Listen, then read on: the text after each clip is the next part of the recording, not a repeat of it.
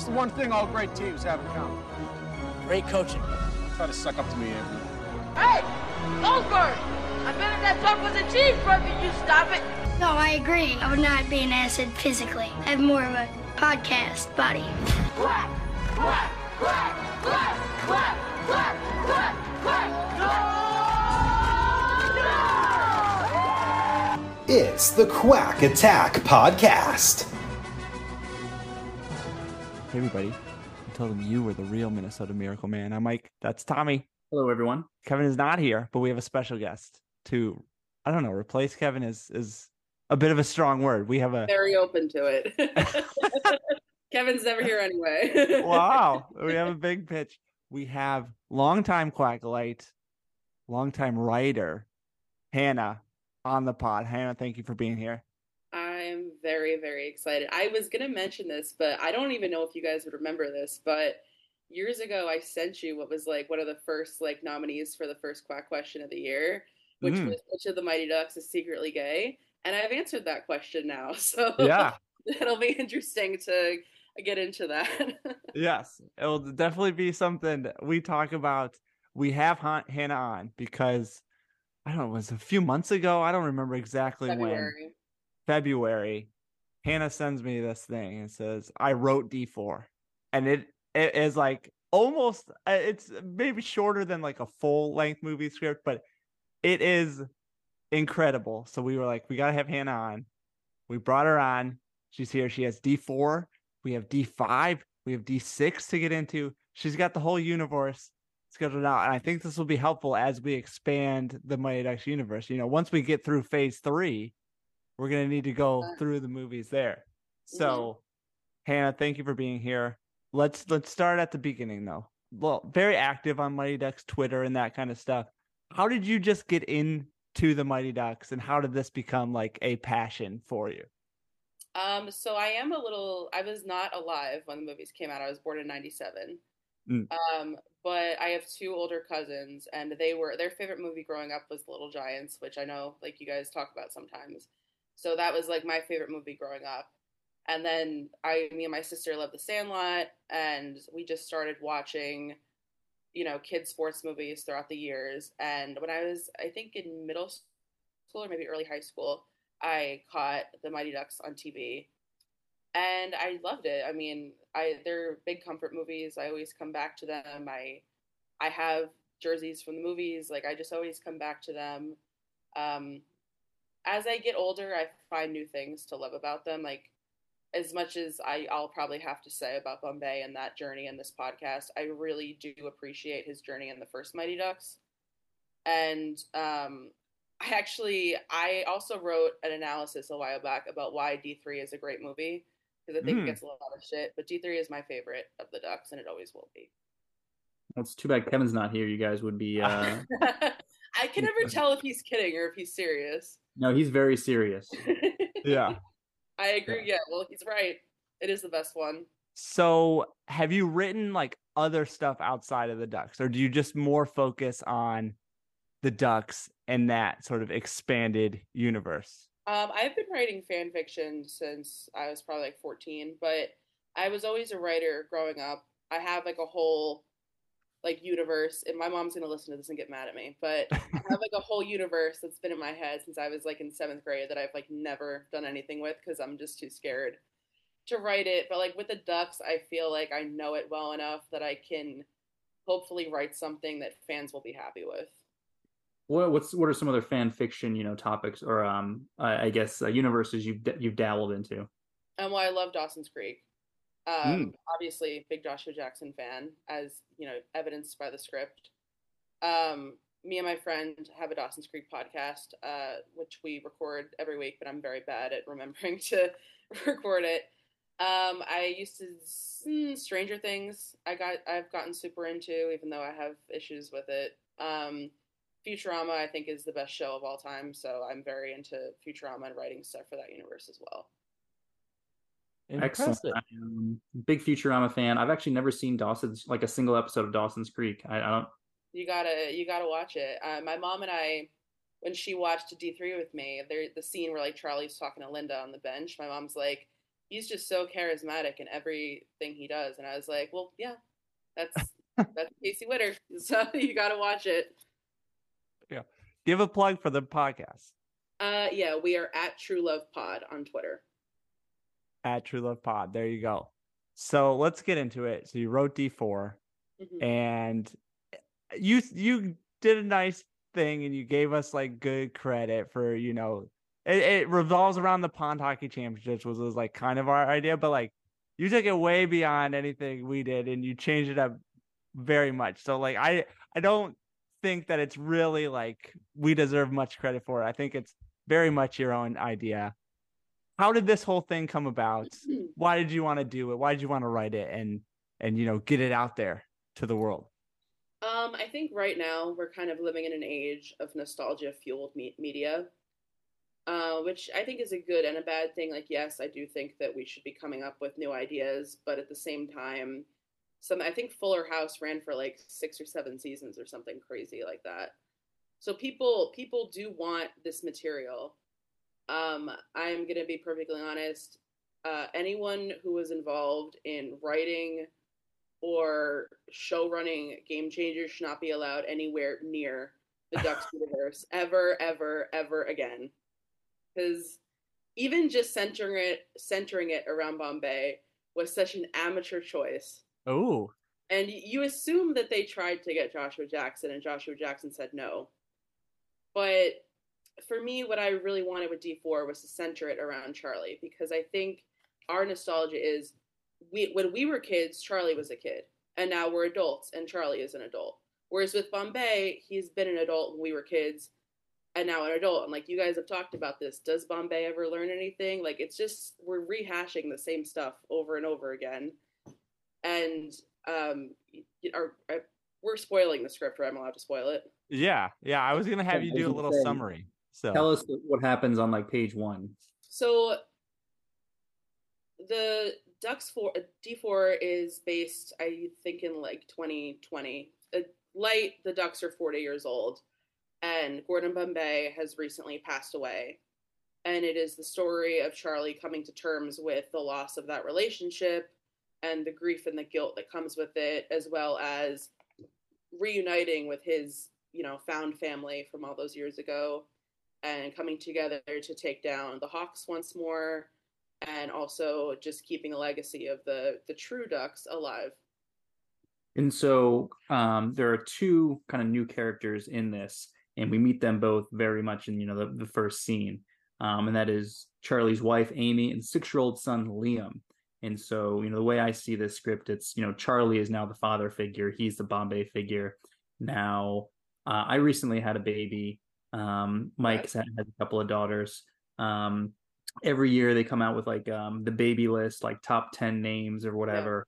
Yeah. And so tell us about Charlie's son's name and how you came up with that name, because that is all over the top 10 list for like the last So I'm a preschool teacher back in New Jersey. I told Tommy this, but I work in Disney right now, but back home in Jersey, I'm a preschool teacher, and one of the little boys there is named Liam, and I just am like obsessed with that name now. I think it's so cute, and it's also very Irish, and I think the Conways are probably very Irish, so.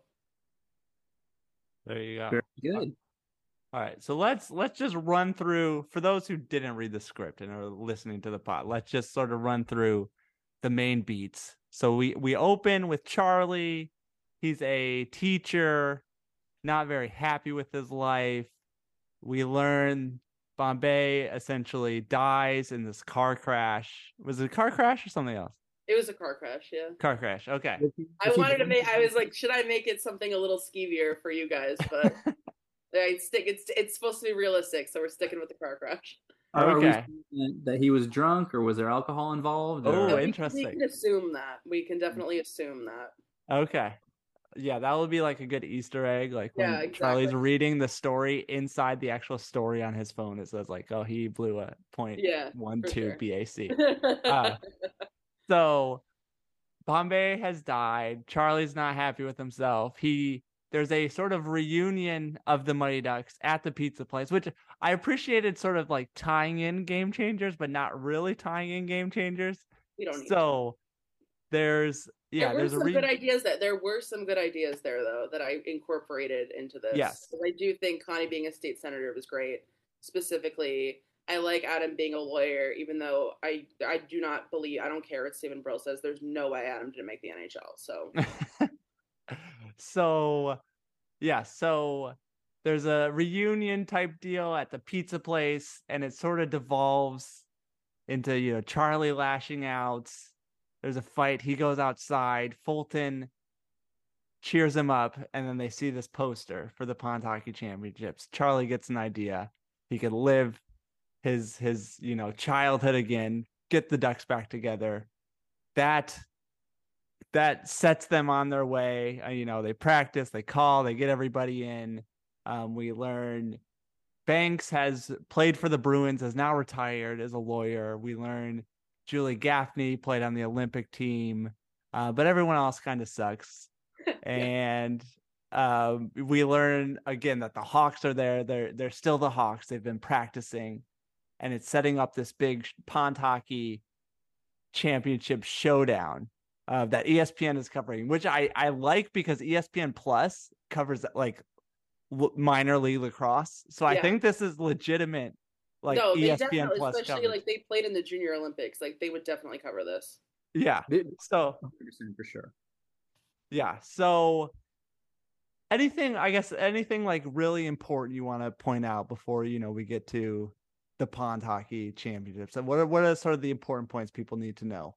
Well, who are the Ducks that are back? Because you say there's like 11 of them, right? I think there's 12, not counting the cameo at the end, which we'll get into, because that I was like, this is not probably going to happen. So it's Charlie, Jesse, Adam, Connie, Guy, Averman, Goldberg, Julie, Kenny, Portman, Fulton. And so everyone like relevant. Yeah, those are, I think, the biggest ones. Now, obviously, Jesse's not in D3, but everyone else is in at least 2 and 3, right? Yeah. Mm-hmm. Like I was not gonna get like, I'm sure whatever his name is, I can never remember, the actor who plays Carp would jump at the chance to come back, but I don't need any of the D1 Ducks. So there you go, just casting them out. Fair enough. So they start practicing. Connie's got a hookup. They're sort of not organized. Connie's got a hookup, and we get Ted O'Ryan comes back, and it really sets up, Charlie, and it really reveals Charlie's been like battling with this grief and regret and all that kind of stuff, and like it's kind of the theme of the script there is Charlie's battles with like being an adult versus his childhood and what was left unsaid with Bombay and things like that. Where did you take that from? Like, was that obvious to you to center it on that kind of stuff? Or was that something that you really had to work through? So especially with what happened with Game Changers season 2, I know you guys just did the pod about Emilio's pitch. Emilio is never, ever going to be in a Ducks centered material ever again. Disney is not that dumb. They can't trust him. He's not going to be back. And listen, I really did want to see Charlie and Bombay in Game Changers, and I was very disappointed that we didn't get that. But grief is a very universal emotion. Like, everybody can relate to those feelings of regret and grieving and loss. And, Charlie is someone who didn't have a father, and then he got a father figure, and then they just kind of grew apart for reasons that I don't get into, because I don't really think we need to know. Quite honestly, I think it's just that they drifted apart. They always wanted. It's kind of like in Home Alone, the story with Old Man Marley and his son. Like, maybe there was a fight, but neither of them really want to call because it's just awkward, and that never happened. And again, I think centering it around Charlie, I think it would be a hard sell to get Joshua Jackson back. Like, he can claim all he wants that he would come back. He's lying. He would not. Because if he hasn't, he's not coming back. However, even though I hope and pray that he would. But I think to have any other Duck leading this, they're just not big enough names. Even like Keenan wasn't like a big enough part of the franchise to like lead like a new generation, if that makes sense. Yeah, I think it would have to be Josh Jackson, Charlie kind of coming to terms with fatherhood. And yeah, obviously, I mean, that's D1, and D2, you lose that because that really is Yeah, about. I don't care for D2. So yeah, Um, I but think that's like the least emotional of the three. Yeah, no, you're definitely right. But D3, it does come back to it. And it's kind of like, Charlie's got to go off on his own, really, and, become, a man basically without a father. Or, Bombay is kind of letting him go off on his own. And so, and you're kind of imagining of D4, it's definitely like, Charlie is essentially trying to go back to his childhood where he was, happy as he was. And one thing you mentioned in the script is that it's clear that, Charlie and his wife's relationship is a little bit strained. And it's, because I guess Bombay's death and, Charlie's kind of lack of a father figure and, he's got to be a dad to his son, that's kind of what I, see as the main theme and, how the death impacts him. But yeah, so we've got all those characters coming back. Was there anyone who you're just like, did I want like other? We talk about a cameo later in it. Was there anything else you kind of toyed with for kind of getting this core group together?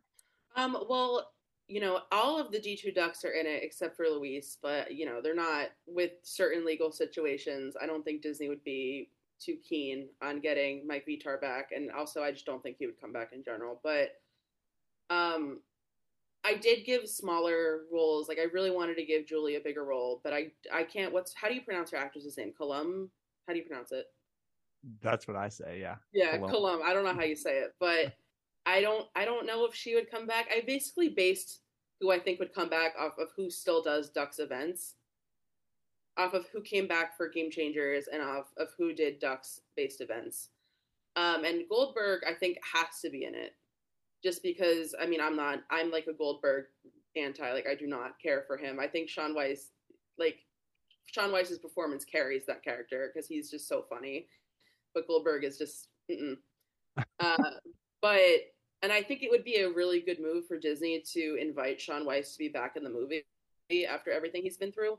I think that would be a great move for them, actually, and a kind of inspiring story for a lot of people who went through something similar. So, but again, I gave smaller parts to the only people who really have like big parts are Charlie, Fulton, Connie, Guy, Adam, and Jesse. Because those are like the main people anyway, like that people care about. But everyone else, I'm like, would they come back? So that also teeters on that.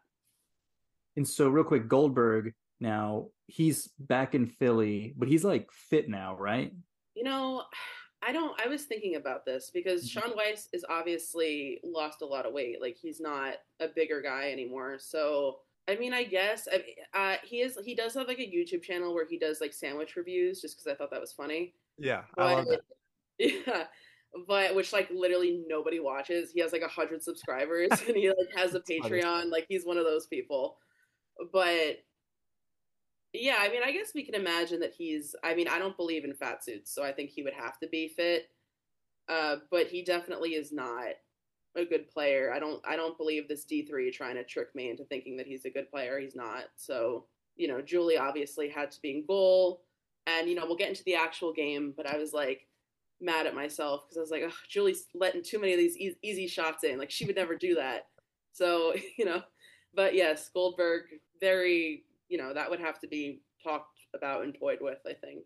And so Ducks get back together and they're, the antagonists it's the Hawks again. What made you choose, the Hawks? And I guess, are the Hawks now, are they like these pond hockey, like beer league, 40-year-old? Yeah. They're like the hot shit in the area, or they think they are, just because I don't know, they're those kids from your high school who never left your town and never made other friends and just never moved on from that point of their lives.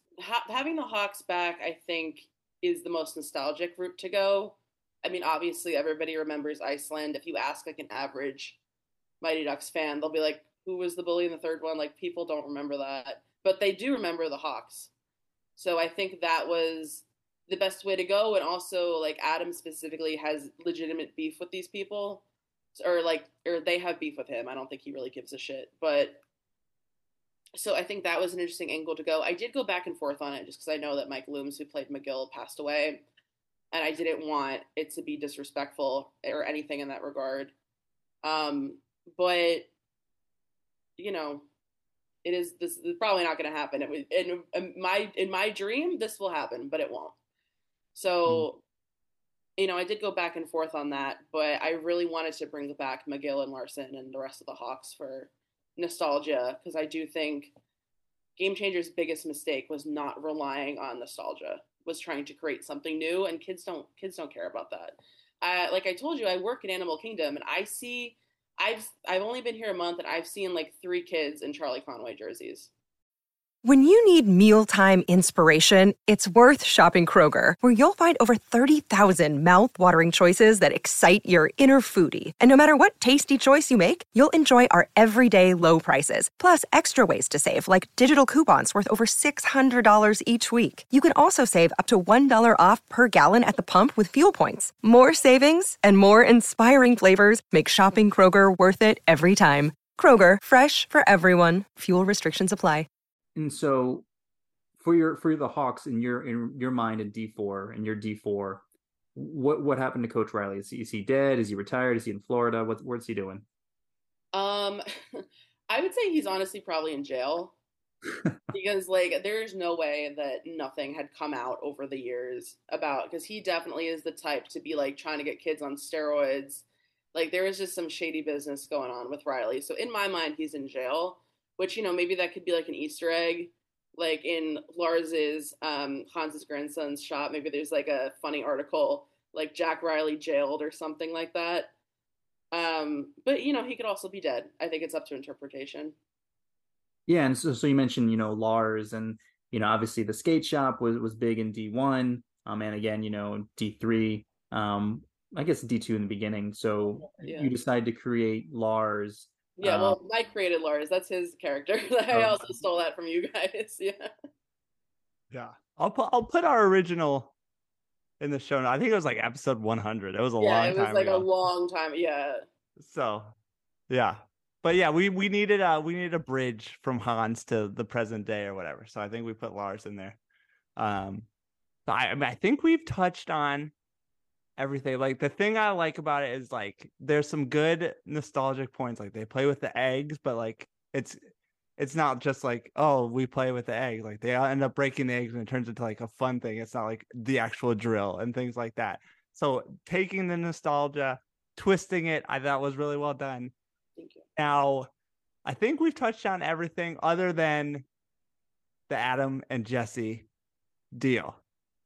And do you just want to go into just explain that whole sort of relationship there? Well, I would love to hear you guys' reactions, because I really wanted to surprise people with that reveal in the script, because I do think I did like an okay job at hiding it up until obviously the penultimate scene.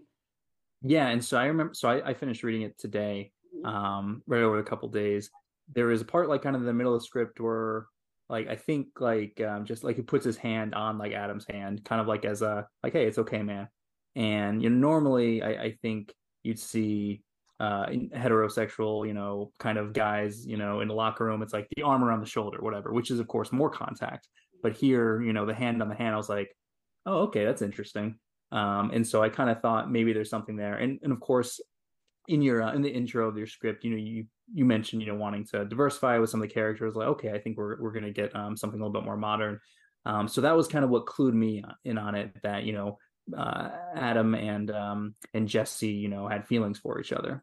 Yeah, there was like 2 or 3 little moments where you're kind of like, what is happening here? And then there's like a big sort of reveal closer to the end that they're together. The thing, like, my first reaction was like, oh, this would never work in the real world. And then my second reaction was, I think it would be really funny if it did happen, because like you'd get all that controversy about like, oh my God, they put like a gay relationship in this and like all that kind of stuff. Exactly, they get press attention. Yeah, exactly. Which I think is so funny when people like freak out about that kind of stuff. Like, who cares? Yeah. So yeah, those are my 2 sort of conflicting reactions. Like, this is never gonna work, but it would be funny just for the just to make people mad more than anything else. Yeah, exactly. So I think the Ducks as a series has always been very progressive.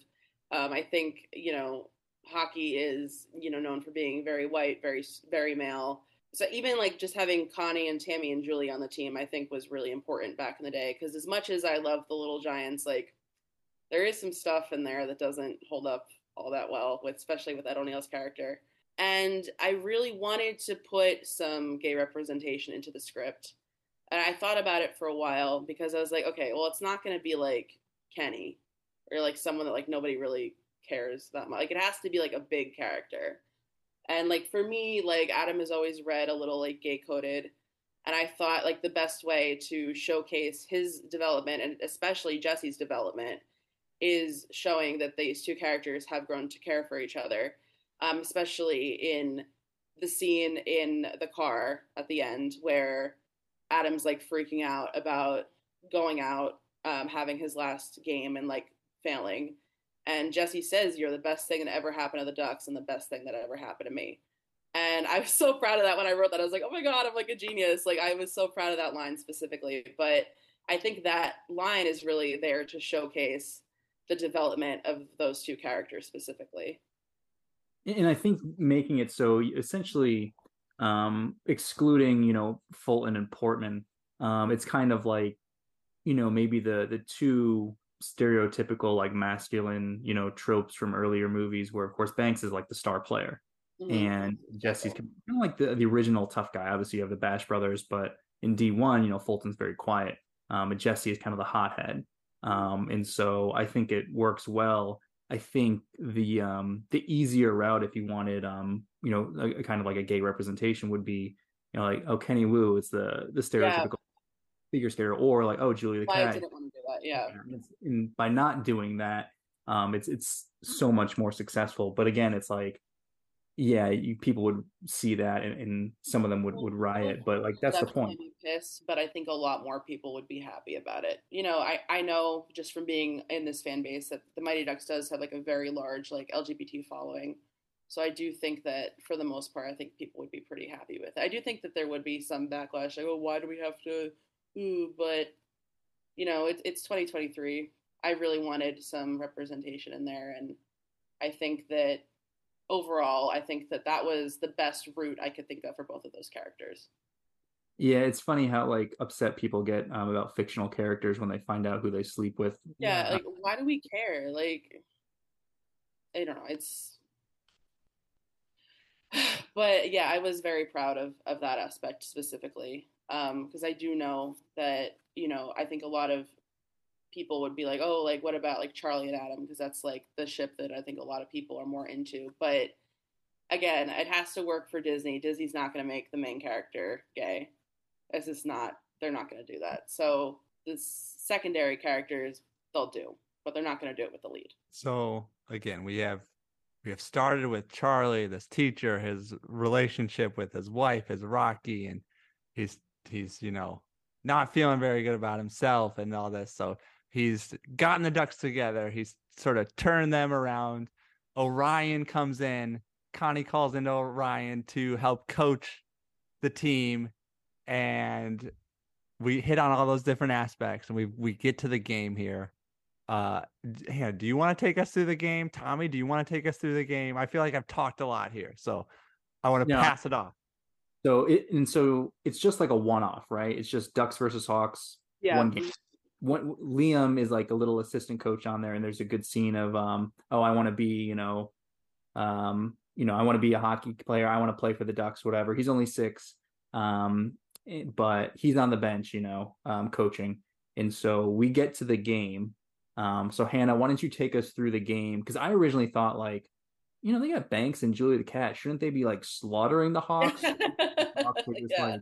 They're just like a team. Like they play together, and so they are good. And so what's your take on this final game? So again, I don't like rereading it because I wrote the script in a day. I sat down at like 9 a.m. and I finished it at 9 p.m. So I wrote this thing in a day. So when I reread it like last night, I was like, God damn it. Because I wish I had made it longer, first of all. But I also like the game. You're right. Like they have Banks and Julie. Like they should be destroying the Hawks, but it makes for good drama for there to be like, oh, are they going to win? Are they going to lose? Because it's like, yeah, like these no names from Minneapolis are going to be an NHL player and an Olympic athlete. Like, no, that's not. It's not realistic. But the Ducks has never been known for its realism. So,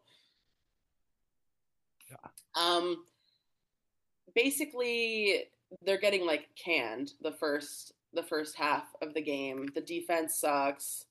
The Hawks are like really going after Adam hardcore because they just can't get over something that happened 30 years ago. And Liam is, coaching from the stand, very, very cute. And then we get into right after the first quarter or the second quarter. I don't remember how it works.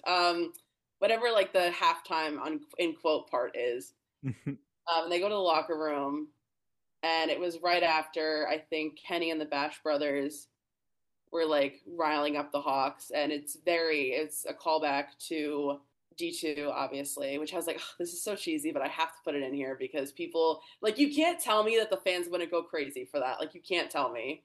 So then obviously they do the like, oh, who are you? Like, where are you from?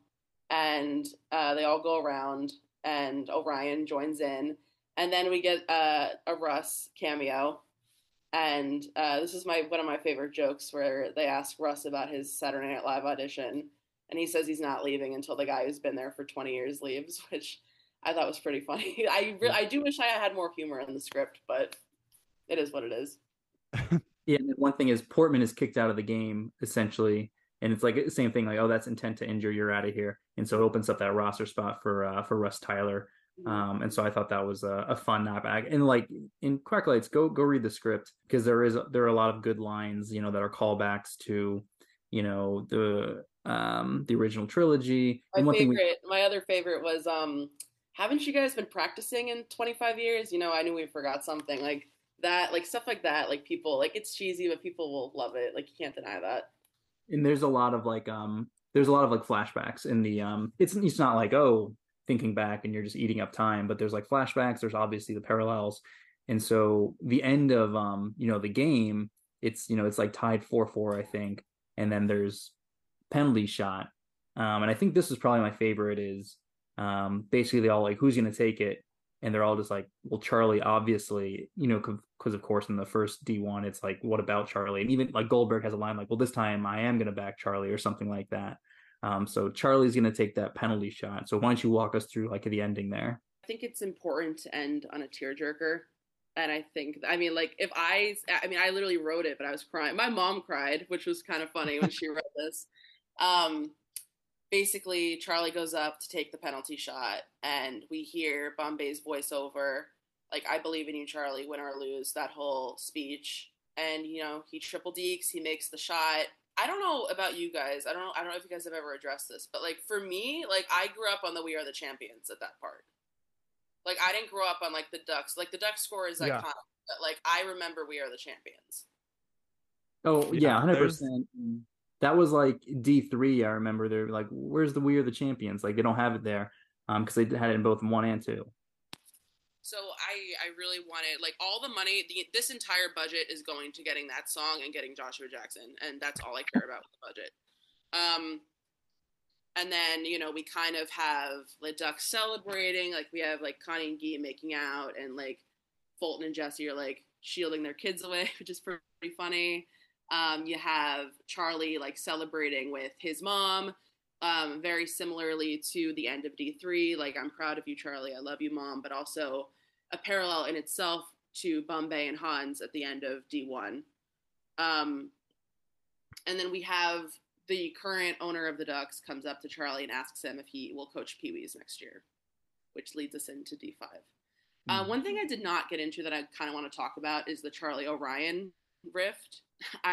One part that I thought was really funny was when Orion was like telling Jesse, okay, like we're just gonna work on your defense. I never coached you, and Charlie's like, oh, what do you mean? Like, you think Bombay's a bad coach? And Orion's, God damn it, Charlie. No, I didn't say that. Like, he's already like, I can't fucking deal with his shit. So that was pretty funny. And I actually think Orion is a better coach than Bombay. Like, I don't know how anybody can dispute that.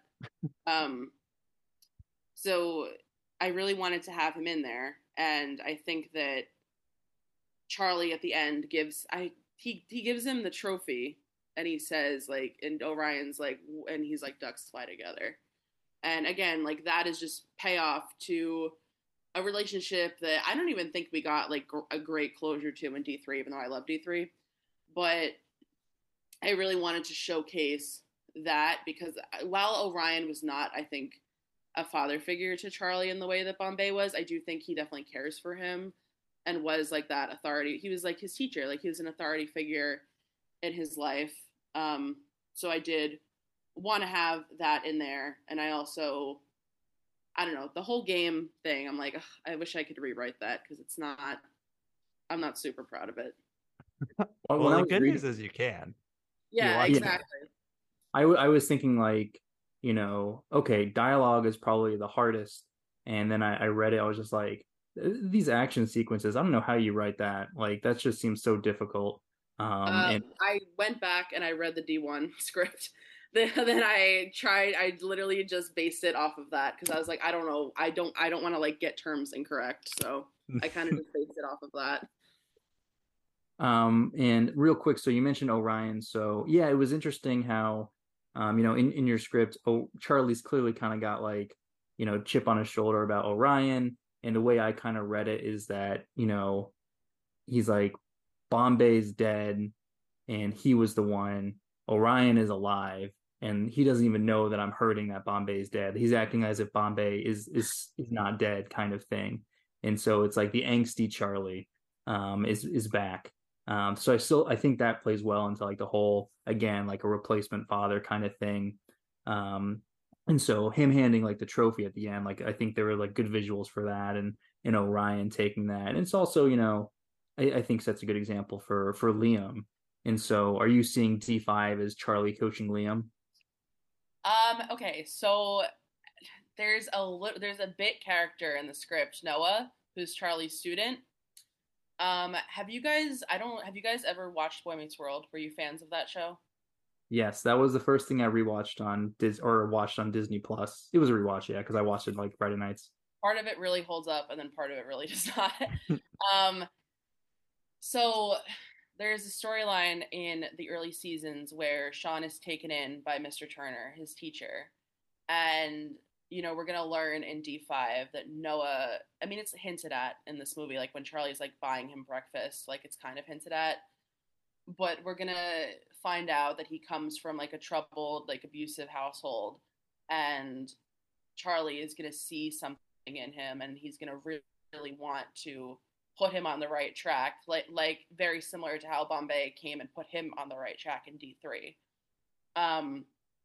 But that'll also be about Charlie coaching the Ducks. I really like Liam, and I really want him to be incorporated in D5, but I think he's a little too young. That's the only thing.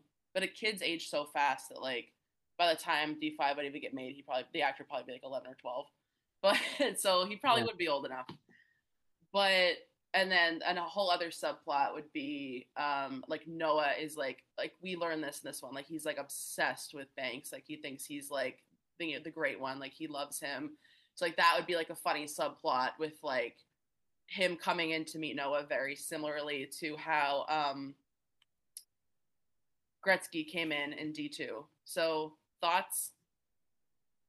I was thinking because like I was like, okay, Liam's 6, and you kind of talk about, oh, he's a little young, and there's a reference script like, oh, he's a little young to be playing for the Ducks. So I wonder if you did like 3 years later where he's 9 or something and Noah's 11, and it's like Charlie's been coaching them a little bit, and he's finally like, okay, Liam, now you're big enough, but maybe Liam isn't good, and so it's kind of like he's Spaz. They call him Spazway. That would be a good one. And so he's got to reckon with, I really want to win, and like it's important for Noah to win because like this is all he has. Like, and if he's like he needs to get to practice early, and he's like busting his ass because like maybe hockey is a way for him to get a college scholarship or something, but he's like maybe giving more attention to Noah than he should be to Liam, and Liam's struggling not only with hockey but with school or something like that. And then there's like a rift with like Charlie and his wife, so maybe you could do something like that. And I don't know how you wrap a bow on it, but essentially it's. Well, I think D2 went a little crazy with the Goodwill Games, which is like, I mean, that's everyone's favorite. So like, I'm not gonna like bash on it, but that one's a little based like more out of reality than D1 and D2 are. So I don't want it. I want it to kind of be like a little Empire Strikes Back, like a little darker, but also not go too far. So it would have to be like, obviously there has to be the big game at the end. So I have to think about this, but also how I incorporate the other ducks into that, I'm not entirely sure about. I think maybe having like Fulton and Portman come talk to Noah could be interesting, because I mean, we're kind of, I don't know about Portman, but like with Fulton, like we kind of are meant to insinuate that he's like a street kid. So I think that could be an interesting choice. I think what you could do is you could kill Noah in D5. He dies in like, some kind of like accident, like he was in the wrong place at the wrong time because Charlie wasn't there to like pick him up from practice or something, and he's like, hey, I got my own kid to worry about, I'm not your dad, kind of thing. And then like, Noah's in the wrong place, and so he has to reckon with that. I don't know if Disney would go for that, but killing a child. Yeah, it would definitely make for an interesting story for sure. But yeah, I wanted to do more with Noah in D4, and then I was like, I'll leave it for D5. Like this will just be like an Easter egg. So. What about D6? See, I have no clue about D6. This is where I look at you guys. After D5, what do you think? Because like, are they just go back to Eden Hall? Like, what is the? Oh. Because honestly, I would love, like, I want to pitch this for the Ducks Extended Universe. I think that they're like they should have been a Friday Night Lights-esque Eden Hall series in the 90s. That would have been awesome. I would have watched every second of that. Yeah. You could do D6 is Liam goes to Eden Hall, and Charlie takes a step back, and it is like Friday Night Lights. Liam's 14 or whatever, so it's again like a 4-year jump. And if Kevin were here, Kevin would be lobbying hard for, like get some drugs in there, make him partying or something. I would love like a darker, like a Euphoria type of like take on the Ducks. That would be, I would watch that. Yeah. But I like Liam going to Eden Hall, and then Charlie is sort of like, he falls into the overbearing parent where he's like pushing Liam super hard and like talking with the coach behind his back and stuff like that, and he's gonna sort of back off. I think the Eden Hall coach needs to be like an Easter egg, not like an Easter egg, but like an old. It can't be one of the Ducks, but it has to be like an old character that like everybody would recognize. Scooter or Cole, and what you could do is Liam could be feeling the pressure from his dad, and he gives the same speech that Emilio Estevez gives in The Breakfast Club, where he's just like, man, I just wish my knee would give out so my old man would. Totally. Yeah, that would be great. And then that kind of wraps up the sequel trilogy. But I think it is important that, I mean, again, like I said, I was just so disheartened with Game Changers. I was so upset. I could not deal with season 2. I listened to the podcast and I was like, I'm so glad I'm not watching this. And like, no shade out there. Like, I'm sure, do you guys know if like the people who wrote it were like fans of the original, or if they were just like brought in to write the show? Do you guys know that? So the showrunners they came on our podcast and admitted that they had seen the Mighty Ducks, but they weren't like super fans, and they relied on Brill and some of the other writers to do that. So that their whole idea was to give their take on it and then create a new generation, and it didn't quite work. We don't want that. We don't want that. And go ahead. In the last sometime in the last couple episodes, it was like I said, if you take the word Mighty Ducks off season 2, and it's the same story, it's like this, you don't lose anything. And we've also talked about struggles with budget and things like that, and obviously losing Emilio, and you have to rethink everything. So you need to make sure that you're giving them credit. But it was like, that was their vision. They might have been dealt a tough hand. It just, again, no one wanted kind of like that storyline, especially because like some of the kid characters, they really did like some good momentum. I feel bad for right. the kids. Yeah. Not getting residuals anymore. I feel bad for them about that. Yeah. But maybe we'll get a reboot. I'm trying to think like series that have just kind of like had a reboot, and it's like, yeah, we're not gonna acknowledge that. Okay, because I was thinking about this specifically when I wrote D4, because Game Changers had already been canceled, and I was like, does Disney even care about the Ducks? But then that Super Bowl commercial came out, right, where the Ducks were in it, and I was like, okay, they have to care about it a little bit because there were so many other movies that were not in this, so like they have to care at least a little bit about the Ducks. So that we had Joyce on, and she mentioned like a wrap up movie, and like that was the first time I really thought that they like could come back in any way. And I think that is the direction. Joshua Jackson, he was doing press for Fatal Attraction, and one of the things he talked about was he doesn't want to do things like in perpetuity. Like he doesn't want to do another series like Fringe. He didn't like that, like having to do 100+ episodes. So he said one of the things that drew him to Fatal Attraction was it had like a definitive end. So I think a movie is more likely for him. Like I don't think he wanted to be the main character in a series based on what he was saying, sort of tangentially with Fatal Attraction. So I think a movie is the key here. We get him, it goes, it ends. Maybe he does one or two more, but it has an end. It's not going to be 10 seasons. So that's where I see it. Well, I didn't hear that, but that's extra. I didn't listen to that interview. I think I saw a headline, but that is an extremely interesting point. And yeah, I think that's what you do. I think D4 is more realistic. I think honestly, that's what they should have done from the beginning, was just do a D4. I don't know why that wasn't. I mean, I guess they want to like play to kids, but like you guys have talked about this, like kids they're not checking for that. Especially, I mentioned to Tommy, like I work at Disney and I've seen like a lot of young boys in Charlie Conway jerseys, like 6, 7, 8 years old. Like, so it is like there are people that show their kids these movies and their kids love them. And, kids are not dumb. Like they're not dumb. Like they, like I said, I was a teacher. Like I know kids that love Full House and hated Fuller House because they can tell when, I think Full House is bad too. So that's not probably a good example, but, I think it would be interesting. I think we all want to see these characters back. Like I wasn't necessarily tuning in to the Ducks every week, but I did tune in for Spirit of the Ducks because I wanted to see, my favorites again. And I think that a lot of people feel that way. Like, oh, like these characters were kids when I was a kid and now they're adults and I'm an adult. Like that's such like a simple mindset, but it does play very much to that. I think it'll be interesting to see what is Disney's, strategy over the next 10 years, or is it just going to be Marvel and Star Wars, or can we get that like movie that was made for 25 million and it makes 45 million and they're happy with it? When we talked to Jordan Kerner way back when, producer, he's like, Disney doesn't like to hit doubles. They got to hit home runs. And you see like the sports movies they're making or the overcoming adversity based on a true story kind of bullshit. Not that it's all bullshit, but that's the stuff you're gonna get. Yeah. You're not gonna get, you're not gonna get the Mighty Ducks, the Little Giants anymore, the Big Green, which is again kind of not a shoestring budget, but it's you make it for 15, gross 30, and you're happy. Exactly, and I think that kids now don't have those type of movies anymore. They have Marvel and Star Wars and like the big budget like Disney movies. They don't have like, like funny like kids movies. Like there's no Goonies, there's no Sandlot, there's no anything like that.